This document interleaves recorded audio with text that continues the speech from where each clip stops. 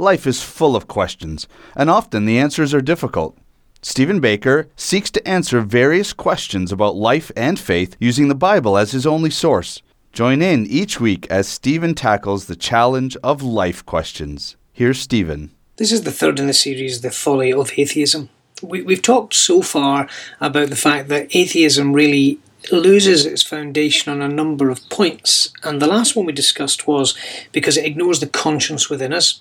And we were thinking about things like this, that, in Nazi Germany, for instance, you'd have to say there's nothing wrong about killing 6 million Jews. If you're an atheist, you might say, well, hold on a minute, morality is determined by society, there's no fixed right or wrong, therefore if society says it's all right to kill 6 million Jews, that's okay. This question was put in a debate between an atheist and a Christian and in a public venue, and the atheist in the debate actually agreed, yeah, there was nothing wrong with killing 6 million Jews. But another man in the audience who was also an atheist, he cried out, no, that's not right. He was incensed by the idea because he had a conscience. And that conscience actually had been placed there by God, a moral conscience, the knowledge of right and wrong. If evolution is true, then we're just the product of circumstances, survival of the fittest, and morality really goes out of the window, so there's no need for it. So the moral conscience is a very strong argument against this whole idea of atheism being a valid way of thinking. The first point we raised was that atheism ignores the creation round about us. These things are taken from a little book by a guy called Fraser Monroe, The Folly of Atheism, and it's very worthwhile buying it or reading it. You can get it online at Ritchie Christian Media. And the third one is that it ignores the cravings within us. And what Fraser has done in this little booklet, he's referred us to the Bible, and the Bible talks about an emptiness in the heart of man. Now, I've just done another piece on this about water. Let me just reflect on that a little bit. We need water to survive in life. It's a key component of the human physically. We can't survive without it. We can survive without food for a lot longer than we can without water. And water is symbolically used in the Bible to describe and to reflect the cravings of the human heart. And there's a guy called Solomon in the Bible, and he wrote 3 books. He wrote the Proverbs, or a lot of the Proverbs. He wrote Ecclesiastes, and he wrote Song of Solomon. And in Ecclesiastes, he is searching for answers, as many people are doing. And he tries everything. And actually, the key phrase that runs through through Ecclesiastes is this: vanity, vanity, all is vanity. He sees that life is empty, no matter whether it's education, whether it's sport, whether it's pleasure, whether it's excitement, whether it's sexual desires. It never can fully satisfy. And so he says there's nothing under the sun that can satisfy. But God has created us with an awareness of himself and an awareness of something bigger.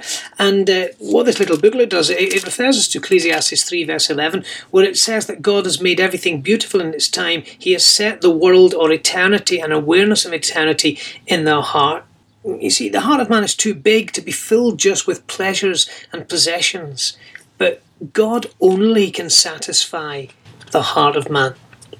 C.S. Lewis, who became a Christian, was once an atheist and an ardent one at that. He said this: creatures are not born with desires unless satisfaction for those desires exists. A baby feels hunger because there's such a thing as food.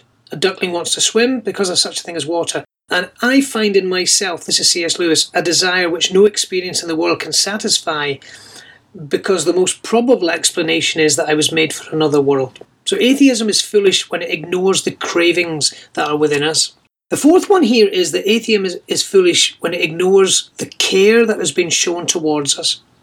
There's a beautiful verse in the book of Acts that I often quote in chapter 14, and it says this: God did good, and he gave us rain from heaven and fruitful seasons, filling our hearts with food and gladness.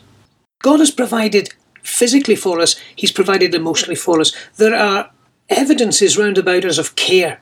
Here's another man, a kind of famous Christian writer, Matthew Henry, and he says this about God: his goodness is his glory. How good that he fills our hearts with food and joy. Humanity's great benefactor, humanity's great philanthropist.